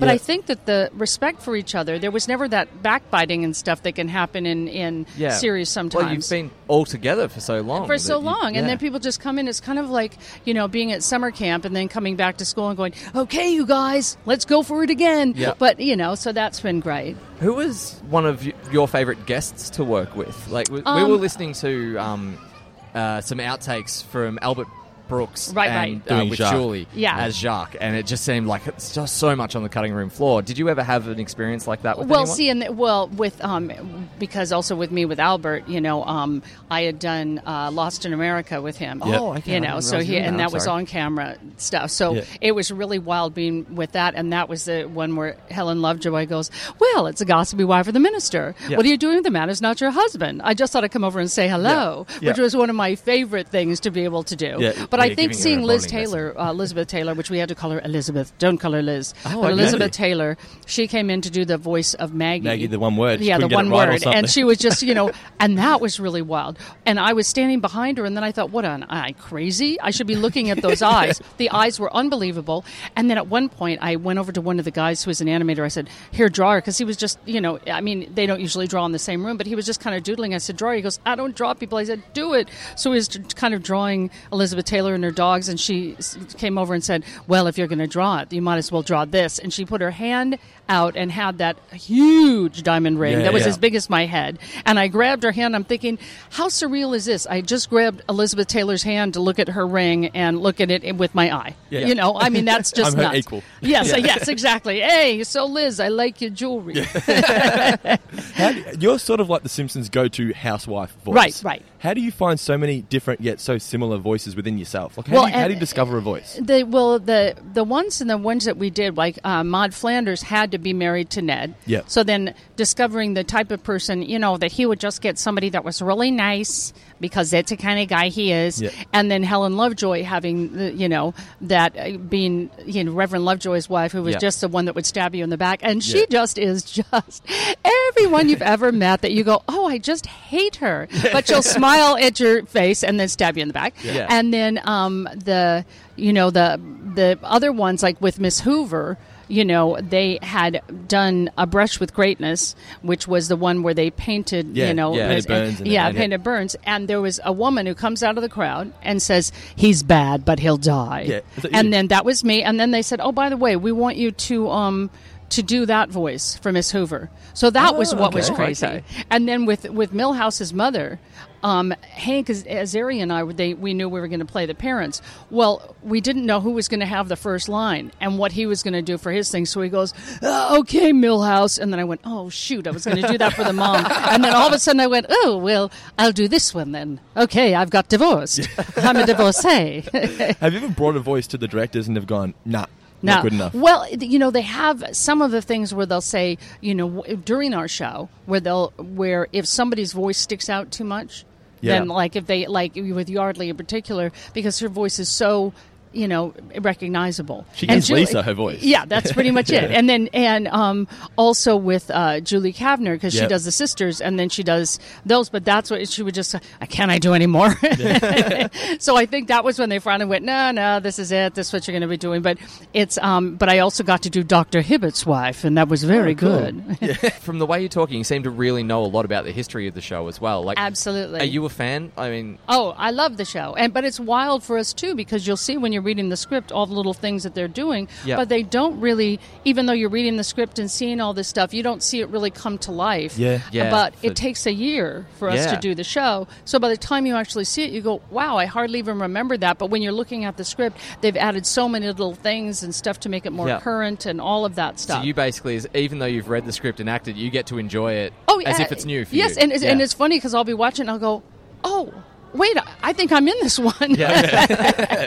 So that's been really neat. Yeah, that's really cool. You want to bring up something about Nancy as well, you read, that she said about Maggie. Oh, well, you kind of covered it off, but I'm sure you would be aware of this. Nancy had said something really sweet about you, that you have that really unique ability to find what's a normal voice. That's particularly very nice. in an industry where, it's always about being distinctive. Right. You managed to sort of slot right in the middle and still create, as you said, these wonderful characters, but but But very have it be in realistically. every woman, and that was the thing is when they killed Maud Flanders, and you know how they have usually on the Halloween show they have The all the ghost. people that they not only have the ghost, but they have the tombstones? The names? the names, The on the credits, yeah, tombstones. yeah. So when they were doing the tombstone stuff, before that, when they'd killed me, they did like a eulogy to me, going, "She was in every woman, Maud Flanders." Yeah. You know, so it was really wild for them to be doing it kind of personally to me, the writers. Yeah. And so that was really crazy. But it's been, I think, a great thing to bring it more like for a real person.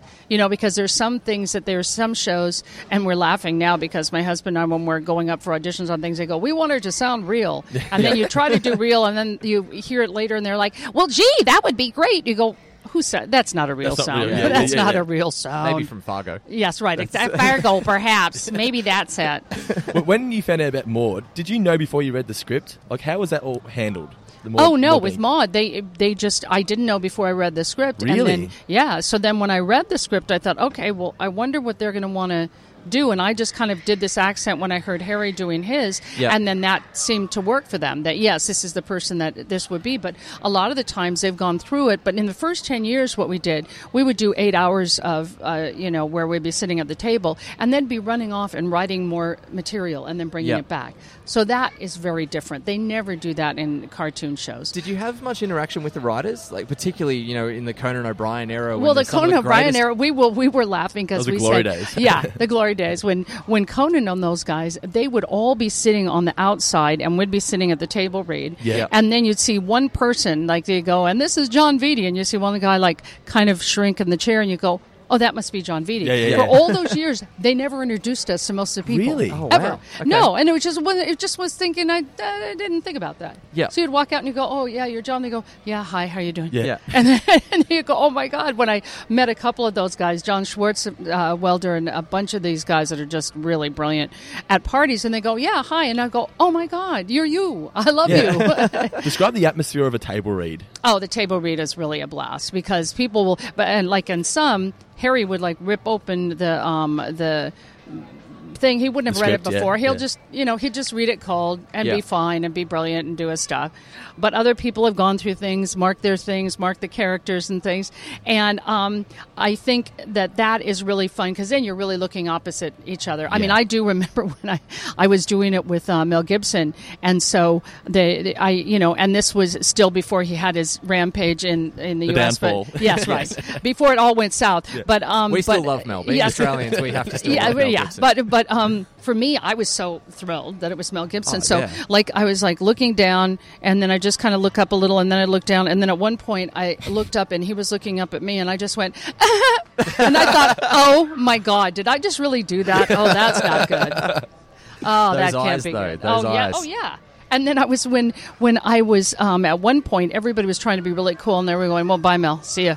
Yeah. Bye, see ya. Yeah. And I was just like going, and I said, could I take a picture with you? And he said, sure. So he, and I'm thinking, you guys are idiots. I'm going to take a picture with Mel Gibson. Yeah, yeah. So, we're arm in arm. And then I said, thanks, this is really great. And he said, and I just kind of did like a fake smile. And then he leans over and he goes, would you like the tongue in the ear thing? And and it was just a joke. And then I have this huge smile on my face. So I think he was trying to do it because he probably felt me being so tense. And he went, you want the tongue in the ear thing? And you go, okay, yeah, hi. It was all a big joke. One of my favourite characters you do, just quick before we wrap it up, is Sherry Bobbins. How much work went into getting the Julie Andrews-esque voice? Well, for that? that's the only vocal impression I do, Yeah. literally. Yeah. And so they thought that Julie Andrews was going to do the show. Oh, okay. They really? had offered it to her. And they were still going back and forth because at that time they thought maybe they'd be doing a Mary Poppins for real, like another Mary Poppins. Yeah. And so I think her people were just saying, well, we don't want to make fun. And then, they just didn't. I think there was just that kind of breakdown that happens in between. Eventually they figured, okay, it's not going to happen. So what I was doing was only understudying her singing so she could go back to do it. So I only did 2 passes at it, and I'm like a mezzo belter, and she's a color she's Julie Andrews. Yeah. So when I was doing everything, I was going, there were some of those notes that I went, isn't there some sort of thing we could do where they could goose that note up? Yeah, like and go, ah!